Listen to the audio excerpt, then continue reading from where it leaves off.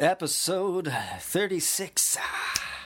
Yeah. Hello, welcome back to episode 36 of the Rap Chat with Paul Webster and Paul Butler Lennox. You're very welcome back for those of you who listen to all of them. This is Film Network Ireland Rap Chat on the Head Stuff Podcast Network. Our homeboys on Pearse Street who are an incredible support to us. Today we have a writer, director, filmmaker, development executive, reader, all sorts of wonderful things. Very much a life in a young life in film. Fantastic filmmaker in her own right. Rioghnach Ghrioghair. Rioghnach's been around for a long time, working and just like the rest of us, kind of banging their heads against the wall to get the films made. Really, really lovely person. We had a really lovely chat, so it's a really good one. So, as always, give it an old share if you like it after you have a listen. In other FNI related news, we were down in the Kerry Film Festival. We also we had a bit of a vlog made as well by a filmmaker by the name of Luis Diaz. You can check it out. It's on all the social network platforms, the Instagrams and the Twitters and the Facebooks and all that. So give that a now listen /watch and all that crack. So it's a good one. If you'd like to support FNI, as always, go to www.buymeacoffee.com/FNI. So you can support all our plate spinning and exercises, our seminars and classes and stuff. And we're not subsidised, so we do appreciate the boost. Because these things cost money from time to time. The least we can do is buy people a coffee who come in and give their time to FNI. So any help is very much appreciated. Also, Maurice O'Brien he was episode 23. If you go to we're on Spotify obviously and the Head Stuff Podcast Network. Episode 23, and he's a documentary filmmaker. He's a wonderful documentary coming up on RTE called The Abbey, A Riot of Their Own. It's really good because it gives an insight into the inner workings and mechanisms, and I suppose the revolution that's going on there with the new management. I guess the two Scottish guys. So it's quite exciting. So check that out. What else is going on? The Cork Film Festival's coming up, obviously. So, get yourself to Cork and watch some films. What did we have? Yeah, on episode 35 last week, we had Vincent Lamb, who made a short called Detainment, which is clearing up at film festivals, and it's going to be everywhere. So if you want to have a little listen in to our previous podcast, episode 35. You'll hear all about how that kind of got made, how the idea came up.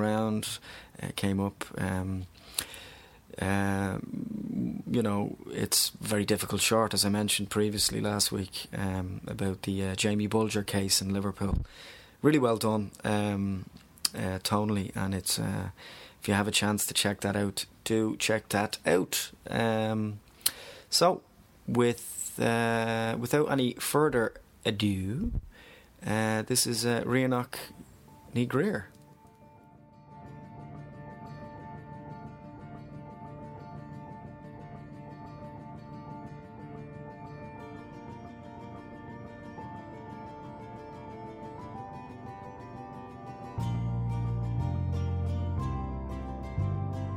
Rioghnach, it's like Prince. It's like everyone knows you as Rioghnach. Yeah, I have discovered some other Rioghnachs. Oh, really? Yeah, and we've kind of formed like a little kind of Twitter club. Okay. You have Rioghnach knock jokes. Yes, yeah. That's how I say it to Americans. And like, how do you, if you've already knocked and you have to knock again? Rioghnach. Hey. Aha. Very good. Thanks very much for coming into the studio with us. Tell us about some of the work that you're doing at the moment. Well, I work as a writer-director. I directed a short film last year for then Irish Film Board called Neon. And now it's being developed into a feature with the support of Screen Ireland.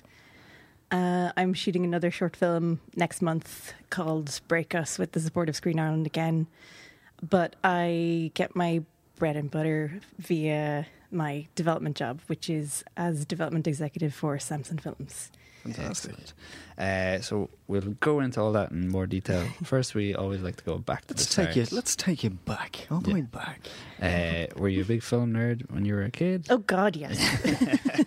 I was the weirdo that would go into like video stores in Dundalk and buy up loads of Scorsese and ask for the most random weird like Czech films from the 60s, and like it kind of isolates you from the rest of the pack. But then every now and again you meet another fantastic nerd, and you build each other's collections and get all these different kind of movies and make the trip to Dublin to go into HMV and buy a big pile. Laser. Yeah. Nerdgasms all round. Brilliant. And the kind of art. When you moved to Dublin, then you had so much more choice, I guess, from DVD shops and all that. What was the name of the video shop in Dundalk, by the way? Give them a shout out. Oh, Cassidy's, they're long gone now. Like all of them. They were the best. And when did you realise that this is what I want to do as a career?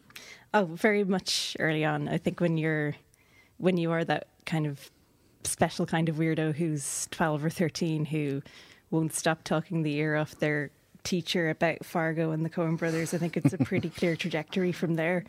But very, very early on, I think there wasn't really, I think like a lot of people, they want to start, they kind of envision themselves as an actor, or they just want to be in films, or they want to be somehow embodied in that process. But I think very quickly I want to be able to kind of write stories and be able to kind of find your own worlds and create your own worlds very, very from a very early age. And were you writing and making stuff while you were still in school?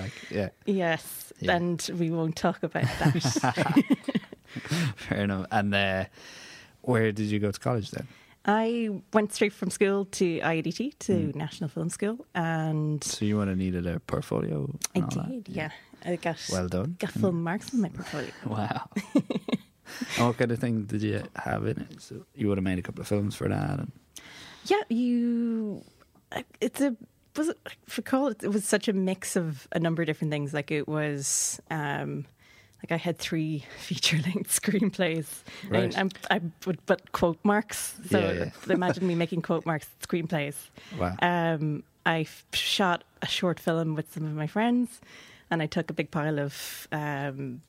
I suppose they were kind of like selfies. They were sort of inspired by Cindy Sherman. So it was me in various costumes and sort of scenarios from potential films, and just packed it full of stuff that was like, I'm artistic, let me the fuck in. Yeah. No, you can curse, don't worry. Oh, brilliant. Don't censor yourself at all. And how was that as an experience for you, Dunleary? I met a lot of people that I still work with today. My class was a really great group of sound lads. I was only four women initially in the class to about like 22 guys. Wow. And then only three of the women graduated. But it was a really nice mix. We had Failsafe Films. The boys. Ian and Simon. Yes, they were in my class. Okay. And quite a number of different professionals that they still work with as well, like Narian Van Mail and Esme McNamee. And then in the class below there was Helen Flanagan, and there was and the class above us had Sean Brannigan and Pierce McGrail, and all these really fantastic people who are still working really solidly within the industry as well. So it was a nice little kind of family. Yeah. Well, that was 4 years? 4 years, and then I stayed the extra year to do the Masters in Screenwriting. I kind of left IADT feeling like I didn't specialise in anything. I knew I wanted to make movies, I knew I wanted to direct, but I didn't know what that next step was. So I just stayed behind and kind of formally took on screenwriting and just wanted to kind of interrogate it a little bit and learn a bit more about Greek mythology and the origins of story, and kind of left with that skill. So that naturally kind of snowballed into development and script editing. So it still stands to you now. understanding of structure and all that stuff. Yeah. And I hope so, yeah. And what was your first job kind of coming out of Dunleary then? Well, I DOSed for a year, like Right. everyone else does. Yeah. And, you know, entertained the notion of other careers, like, oh, I think I'll be a dancer, or I think I'll do some acting, or I'll be a jazz singer. And then I got a job at Blinder Films. About a year later, I worked as their development assistant for 2 years with the then head of developments, Michael Kinirons, and Yvonne Donahoe. Okay. And that was a really great first job to have in the film industry. Yeah. And they were busy, like they're making stuff all the time, so you were across that and then trying to find the next thing. Was there any like projects that stood out that you were involved in? All of them. I think, do you know what I learned fairly quickly was how many fantastic, great projects there are that don't get made. Yeah. And how many projects are likely to be on a slate for in a production company, like a really great production company like Blinder, for years before they are at that point where it's all going to snowball into production. A Blinder had really great TV shows as well at the time, like Savage Eye and Irish Pictorial Weekly, and they just worked with a really great standard. I think their criteria for what projects they wanted were really, really strong, and that sort of taught me how best to kind of approach projects and what were those components that you needed that were going to get financiers interested, and what kind of state the script had to be in, and what were kind of common notes that would come back to a script as well. Yeah. And all that time, so you're looking at other people's stuff, and are you kind of taking notes for yourself as well? Oh, all the time, yeah. I mean, like, not in the sort of like, oh, that's a nice idea, I'm going to steal that. But like you kind of, you get a sense for when, like, if you're going to read about, like on a busy day, I would probably read about 4 scripts a day. Even now in my current job, but you get a sense for when you're getting bored and what are the kind of scripts that are going to grab your attention as you're reading. And so is there like a yes, a no and a maybe pile? Always, yeah. Like it's really complicated. Sometimes you want to work with a writer, but the idea isn't that great, or the idea has been done before, but the writer has a really interesting voice, or they might be a few years from being at a point where they're developed, where they're going to be able to listen to notes as well. And so it was complicated. I think, you know, some ideas are very clear from the start, and when you meet and you talk with the writer and you get a sense of, okay, this person knows what they're talking about, it's going to be very easy to turn this into something really good. You know, then these are all kind of contributing factors, and it's definitely not as easy as yes, no, or maybe, but it's a whole pile of different things. But you know, there were far more no's than there were yeses or maybes. Well, if there has to be, just logistically, yeah. So that obviously sounds very formative. At that point, did you think, like, were you hell-bent on developing your own stuff then, or was it through that process you realised, okay, I think I'm developing my own voice and I want to go for it now? Well, I think there was a lot of talk and a lot of, you know, I was very sort of concerned about, if I'm going to be a development person, can I actually actively do writing and directing as well? If people see me as one thing, are they going to see me as something else? And I think to an extent that is true, because development is such a big commitment. Like, I think it is such a full-time job. It very much defines who you are and the energy you need to put into that job. But I think I kind of discovered that it all kind of stems from the same place, is this love to make really good, unique cinema. And, you know, I think my writing and directing career has been sort of slowly trickling along while I've been developing my development career. But I think the instincts are kind of still the same, and the instincts, you know, in yourself as someone who loves movies, what are you reacting to, and what do you want to look for in those scripts, and what are those ideas and voices that really stand out to you? And the same kind of applies to my work as well, is what is it about the stories that I want to tell that means something to me, that might mean something to someone who might want to develop that or watch that. That's great. We'll talk a bit more about kind of coverage and reading scripts and that kind of thing, but I'd like to go back to Galway, and you won the pitching award. What year was that? Did you forget it? God.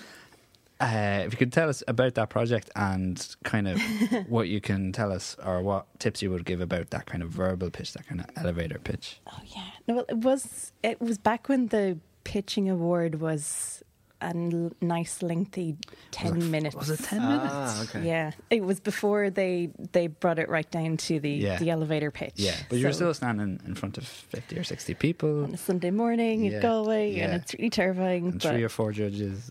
Yeah, and being your whole idea being picked apart and scrutinised, and it was terrifying.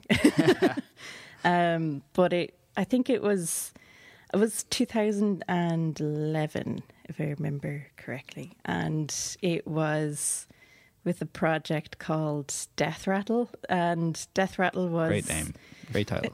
I know, right? Like alone, it's done. Death Rattle was my my Irish potato western. Before, and I coined the term potato western, and this was being developed simultaneously when On Ranger was on, or Black 47 was on Ranger, so it was not meant to be. But Death Rattle was no reflection on your work, of course. You know, that happens. I mean, bigger projects. That happens so often. Yeah. Like we love it, but there's already something. This came up. This came up in a previous podcast with somebody who's working on something which was very similar to something that got commissioned and made around the same time. So it's more common than you might. Yeah, and it's a small country, you know, so that it's more likely to happen here than even Hollywood. It happens all the time. Almost every single project that's nearly gotten to the precipice of getting funding, or it's there's always something else that just negates it, because there's no point making two of very similar thematic films. But yeah, I'm working on a soap, and it's called Grand Town.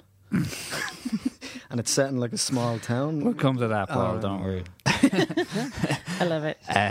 So, what do you think it was that won that for you? Was it your passion, and was it the pitch, or what did you get from? I think two things. One was that I didn't talk about plot too much. I think when you have that space of 10 minutes, what others tended to do was read off a sheet, and then this happened and that, but we don't know that's going to happen, and then this, and then what happens in the end is like this, and you can feel everybody just kind of switch off. So I only had, I think maybe like a fifth of the pitch was just an introduction to the premise of it, like this character with this, and that's going to happen, but you don't know what that's going to happen, and then talked a bit about tone, talked about other films that referenced it, that were big references, and talked about feasibility of how it could get made if it was going to be like a Canadian-Irish co-production. I had no idea at the time what that meant, but it just sounded really cool. And I think the second thing was that you have to look like you're enjoying it. If you don't look like you're enjoying the plot of your own film, no one else is going to be fucking enjoying it either. Okay, and like obviously you hit that stumbling block fairly soon, but were there other good things that came out of winning that, say? Money. yes, a couple of grand. I'd say no. Yeah, I think so. I think, and it kind of flagged me as someone who wanted to write, direct, and develop high concept genre material.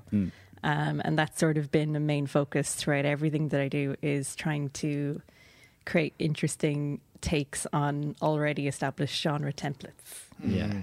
So I think that kind of opened up a lot of conversation about that with the film board at the time, and just people got a better sense of where my sensibilities kind of were coming from, and what wealth of reference of cinema I could work from, and that could then be applied to other films as well. I think Screen Ireland are much more receptive to that now, particularly in the last kind of 4 or 5 years. So you must have been difficult. they're catching up with you now. Like. Yeah, Which is great. Let's talk about Neon. So what was your pitch for Neon? For the short film, I think a lot of the stuff that I'm working on is they're kind of ideas or images that kind of been like filtering in my brain for the last few years. But Neon is it started as an image I had of someone running through the woods and putting up all these neon lights in this kind of poisoned woods, and then it just kind of snowballed into an idea about cyberpunk and how I love that particular genre and Japanese anime and Akira and those kind of wild, big, saturated colours in futuristic dystopic settings, and that kind of snowballed into the little the 5-minute short idea, which was just to do a really cool action short, which was just detailing that kind of instinct of like a pounding dance soundtrack and lots of cool action scenes, and that's kind of what it became. It kind of became like this squished in idea of was it, like, from your perspective, was it very much a proof of concept for something bigger in your own mind's eye, or did you want it to stand alone on its own kind of 2 feet? At the time, I think I was torn more about making it a proof of concept, because I think one of the downsides of the short is that it doesn't stand on its own. I think I had 5 minutes to get in, establish a world, what that futuristic setting was. I suppose for clarity, I'll tell a bit about it as well. It's about in the future, the world has been poisoned, and the only way people can move between designated clean zones is by electing people to run out into the poison, to carve out a route with neon lights until they die, and someone else picks up the baton and continues the route from there. But the neon lights are how you know this area is poisoned, so you can move freely within these poisoned districts of the earth.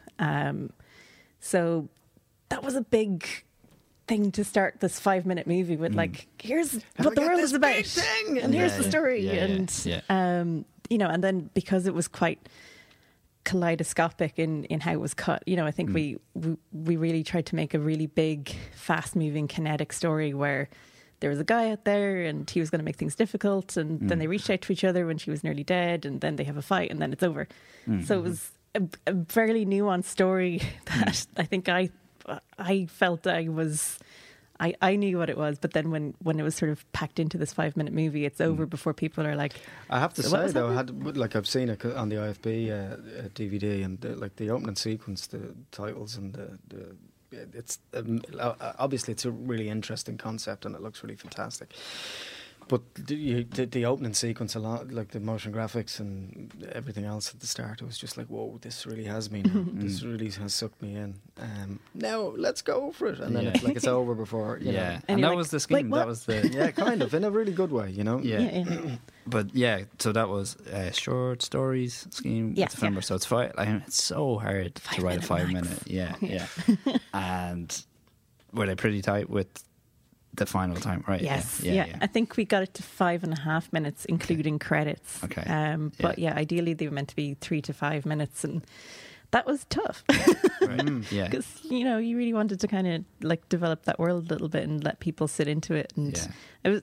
I mean, I took away a lot of lessons more than anything. And there was a theme for that year as well, right? Tribes. Yeah. So. Not only do you have to come up with a 5-minute script, but it has to fit in with the theme of that year. I think they were fairly loose with that, though, in the end. I think, these people belong to a tribe of absolutely. And you're doing another short under that scheme, right? Can you talk about this? I'm pretty sure I can, yeah. Okay. For shooting, we're in prep now at this point, and I haven't made things easier for myself. I've got different challenges this time, but it's a 5-minute story, and kind of coming off the back of Neon and trying to create such a big, broad cyberpunk world in the future with like stunts and fight scenes and stuff like that. this shifts into a much more pared back love story and post office robbery. Oh, cool. So I would pitch it as an Irish millennial Bonnie and Clyde story. Oh, lovely. It's called Break Us, and it details a couple who break up mid-robbery. Right. So we've got 5 minutes, as you would, you kind of land right and is there. it the same kind of frenetic pace? Kind of. I think to a point. I think it's got to feel very, very quick. But you kind of start with them outside the post office and all their fears and doubts of what to do. But they have. How did you get Amanda Plummer and Tim Roth? You know, That would be so cool. I love you, honey bunny. Have you cast? We're casting currently. It's taken a while to find the right cast, because I think that's for this particular role of the girl. It's very much her story, and without saying too much about the film, it's a story that revolves around her arc of someone who is petrified, anxiety driven, is being she's allowing herself to be led by her male partner into the situation that immediately goes wrong. And when he breaks that trust between them both, everything changes for her, and she discovers a strength that she never knew she had.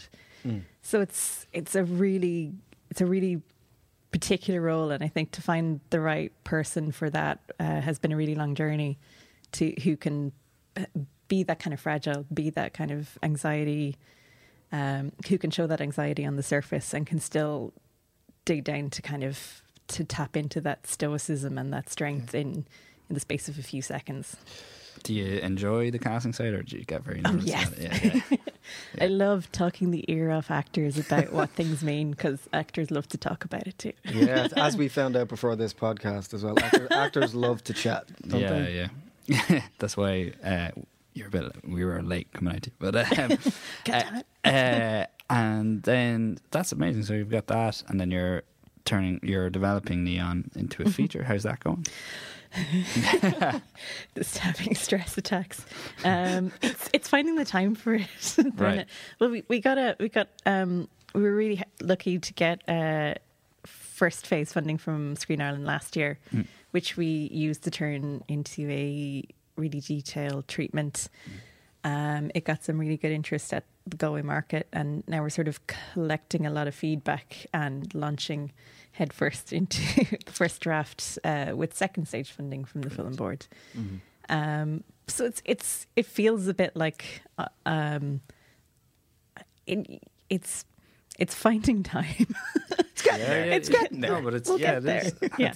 That's and how do you do that when you have a job and you've got these other projects? It's Late nights, coffee. You don't go crying out. in the toilets. Apparently, you have no life.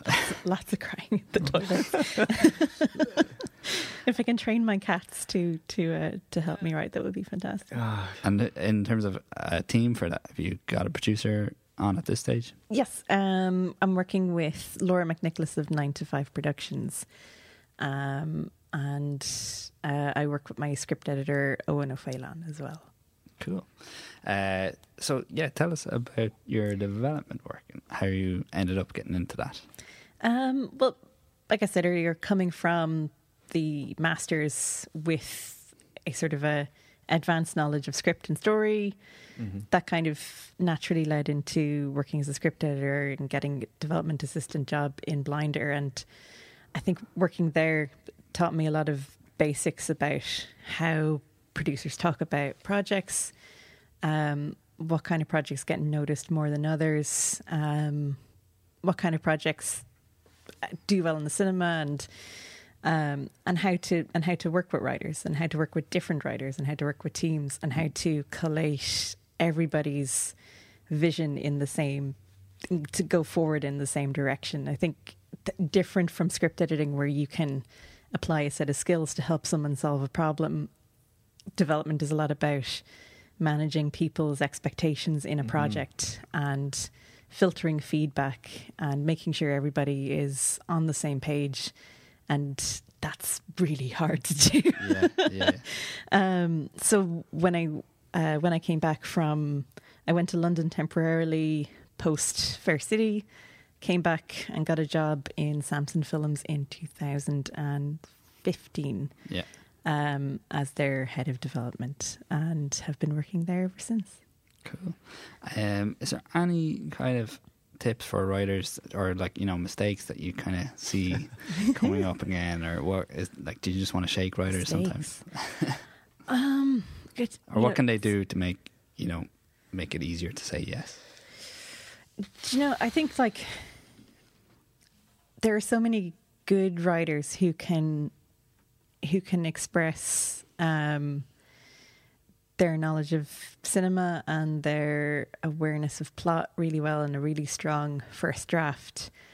I would say what development producers are looking for, or at least a lot of, I mean, it depends on the production company, but I'd say a lot of producers will be looking for that interesting idea and of something that hasn't been expressed before, or a new take on a genre. And even if the first draft is woeful, if you know and can express what that unique idea is and why this is something worth exploring and worth developing, then I think that goes a million miles. And I know that sounds very vague. It's like, think of the idea, but it's about thinking about what the film means and about what makes your heist thriller different than another heist thriller, and what's going to make that stand out. And I think that comes from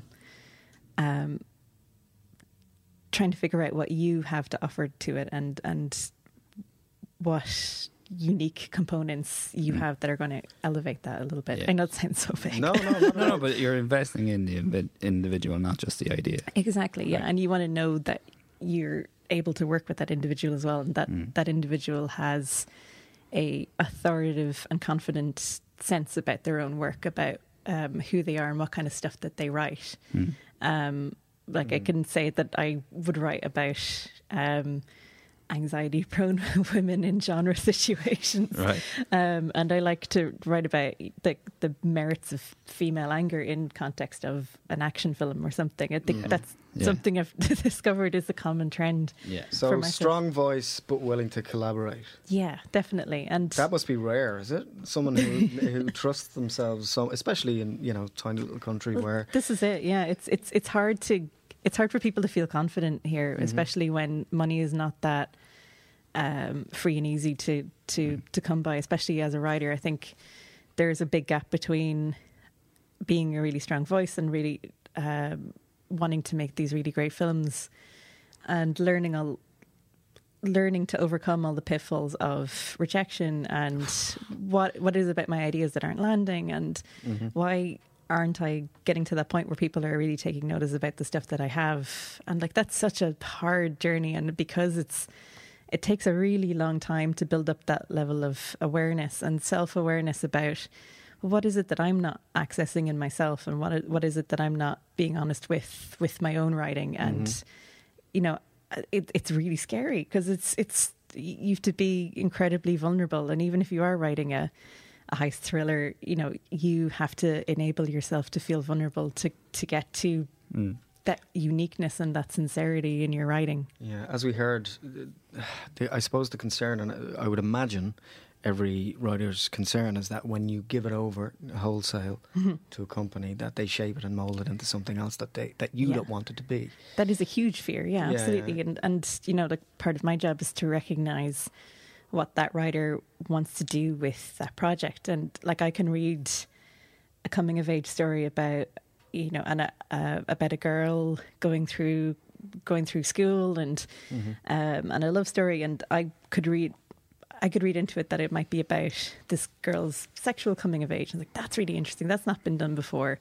And if I meet up with a writer and we get that conversation going and they're really into that idea, then we know what shape the movie is going to kind of look like. So it's about kind of, when I'm talking about being confident in the idea that you have when you present it, it's having that confident idea inspire the creative team and the right producer and the right production company to back that all the way as well. so that you don't have a million people, producers and development execs and directors who go like, oh no, this is the type of movie it should be, and before you know it, you're writing 5 different films. I suppose you have to become comfortable with the fact that your idea may become 2 or 3 strands of the same idea potentially, and you have to be willing to fold or bend in that direction. I think there's definitely, I think a lot of writers have that fear. Well, everybody thinks they're Kubrick, so you have to kind of snap them out of that bus and go, actually not.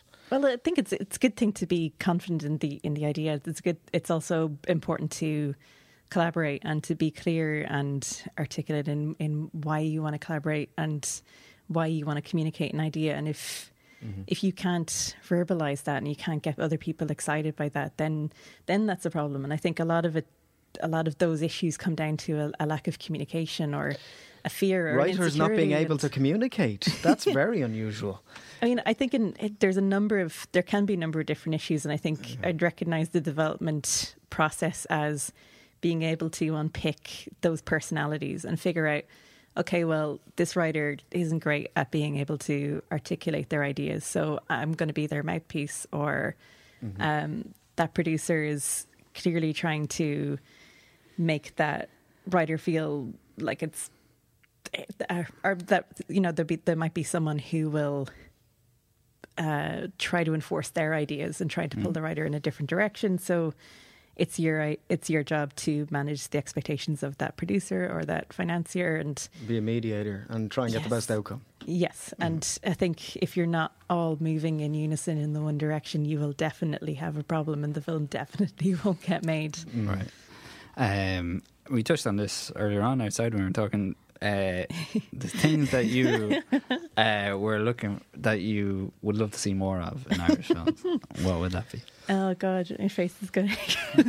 But yeah, one of the things that I keep talking people's ear off about is I don't feel like we're great at talking about our sexuality in development rooms, and we certainly don't see it in the bold cinematic way that our European counterparts do on our screens. And I think obviously a lot of that has to do with our fantastic history of Catholic shame and repression, and our own kind of, I think we have a very, we don't give ourselves the benefit of the doubt by realising that we are very repressed compared to a lot of nations. And, you notice it in social situations where it's very hard to talk openly about sexuality, about how we feel about each other, and, that kind of those feelings of intimacy and how they affect our personalities and our individual characters. It's something, by comparison to other countries, we're not very good at. So not many scripts of that nature land Hell on... no. No, because when you mention it, because I think about it all the time. Like every time I go see a French film, like why can't we do that? Exactly. And you go to Cannes, you go to Berlin, and you have all these fantastic, great dramas and thrillers that really interrogate the pathology of sexuality on screen. And I wouldn't necessarily say that it's got anything to do with LGBTQ cinema or anything. It's more about in rooms that I've experienced and development rooms that I've experienced, where within the development of a horror movie per se, you might want to talk about the psychology of a character and try to explore what elements of their sexuality are being portrayed on screen, because it might have something to do with the overall theme of the film. And I find there's a huge defensiveness and a resistance to want to even go there in conversation, and we're so timid about it. And as a result, like that, we just don't have movies like Call Me By Your Name is a really good example of that. Exactly, it's a love story. It happens. It's not queer cinema, it's just and one of my favourite films of last year, because it's just a story of a summer romance, and it's not a certain thing. It's just a really, really simple, well-told story with great characters. Yeah. And their sexuality has very little to do with it. But that's how that sexuality is portrayed on screen is a huge part of what makes that film that sensual experience and getting inside those characters' minds. And in comparison to Almodovar movies, where the sexuality is fun and weird and odd and like all over the shop. And there was a fantastic Norwegian coming of age movie about a girl who couldn't stop masturbating in school called Turn Me On. The red Goddammit. flags were going off in my head there. It was like Catholic Church, Catholic Church. You never see something like that here, and it's hilarious. It's about how flawed and weird and complex and strained sexuality is, and showing that spectrum. We're so timid. And I just would love, like right now, post Me Too, post repeal, I'd love to see that kind of movie. It's particularly about female sexuality, that unapologetic female messy sexuality. So what advice would you have, say, to budding screenwriters, particularly female, who are listening to this, in terms of tapping into that type of idea, work, pitch? I think what we're missing is that perspective from female experiences. I think we don't have any. We're getting there, and certainly there are some really great movies in development and coming out currently that do detail and do show an Irish female experience that we've never seen before. But I think think about what makes you unique and what makes your experience unique, and the pains that you've gone through in your life, the experiences you've had, whether they're good or bad, they're all relevant, and we don't see them. And the nature of cinema is to create empathy with an experience that you've never had to go through, and I think a lot of that is coming up now in the last few years with the rise of Me Too and with that awareness of feminism, is because we just don't have those full experiences represented on screen. And I think it's finding out what experience is true to you, and having that self-awareness as well, and being able to be vulnerable about that and not being scared to do that. I think people want to listen to it, and people want more and more authentic stories about that.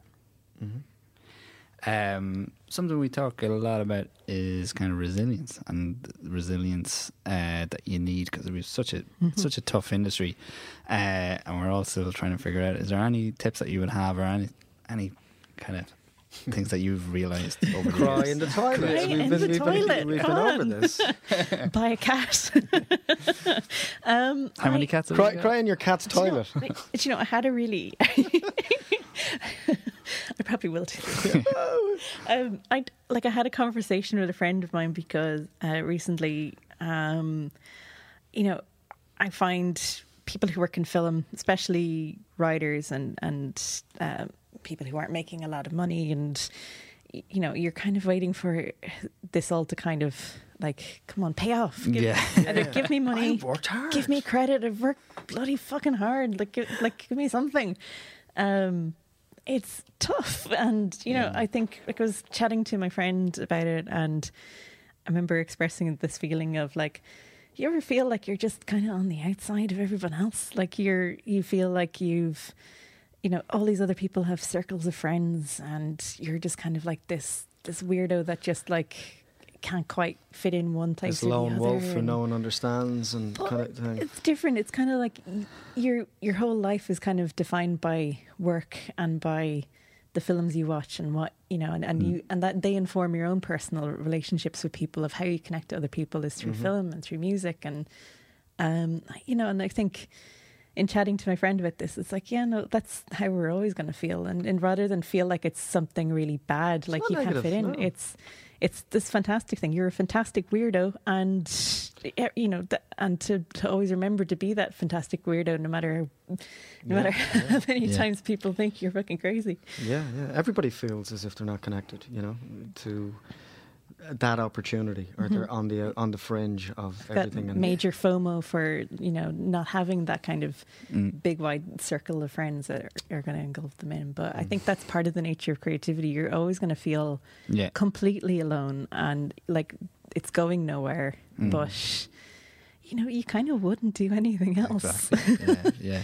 And it's just about trying to find a healthy balance. Like we had Sean Brannigan on recently, and that kind of thing of not getting too wrapped up in this identity of the black hole. Oh, that's it, really. Yeah, self-importance and look, minding yourself.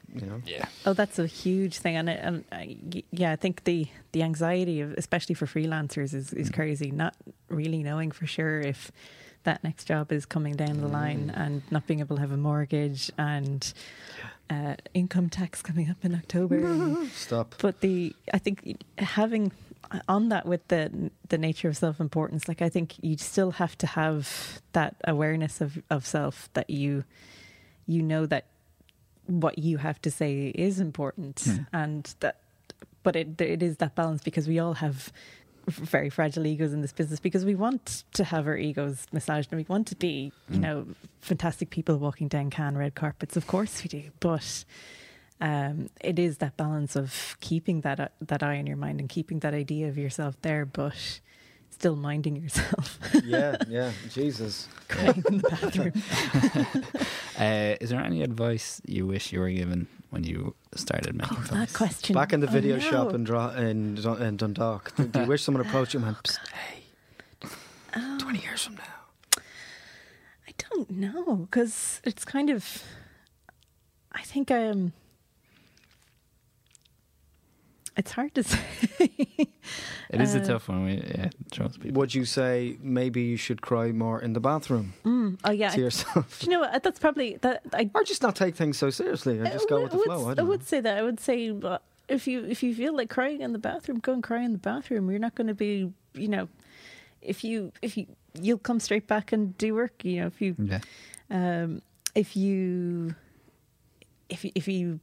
I think. Yeah, I think there's a lot of pressure put on a lot of young people to feel like they need to behave professionally and to be in this kind of corporate mentality and Irish managerial environment where there's a protocol and there's a list of things to do, and there's all of the stress about what professional etiquette is, and it kind of and it sometimes can negate actual real communication, and work in a medium where it is all very surface and vulnerable, and anybody creative in this business is going to be very vulnerable at a lot of times. And I think not applying that pressure to behave professionally and to behave under that it would have been advice I would have liked to have had, because I spent so many years trying to just fit in with pleasing people and just not making don't be a them people happy. pleaser. Like, people invest in other people. Exactly, yeah. And then eventually money, which is what you know. But it's very much a case of that. Like, when everybody has a perception of what they think other people are, and this is something that's come up with other people as well. What people think of you is none of your business. Yeah. It's you just get on, paddle, as a friend of mine says, paddle your own canoe. Just get on with it, and try and be the best version you can be of yourself. Cool. I think it's a nice place to leave it. Best of luck with all the projects. Thanks. Let us know when things are available to see, and best of luck. Indeed. Thanks a million, guys. Awesome. Thank you.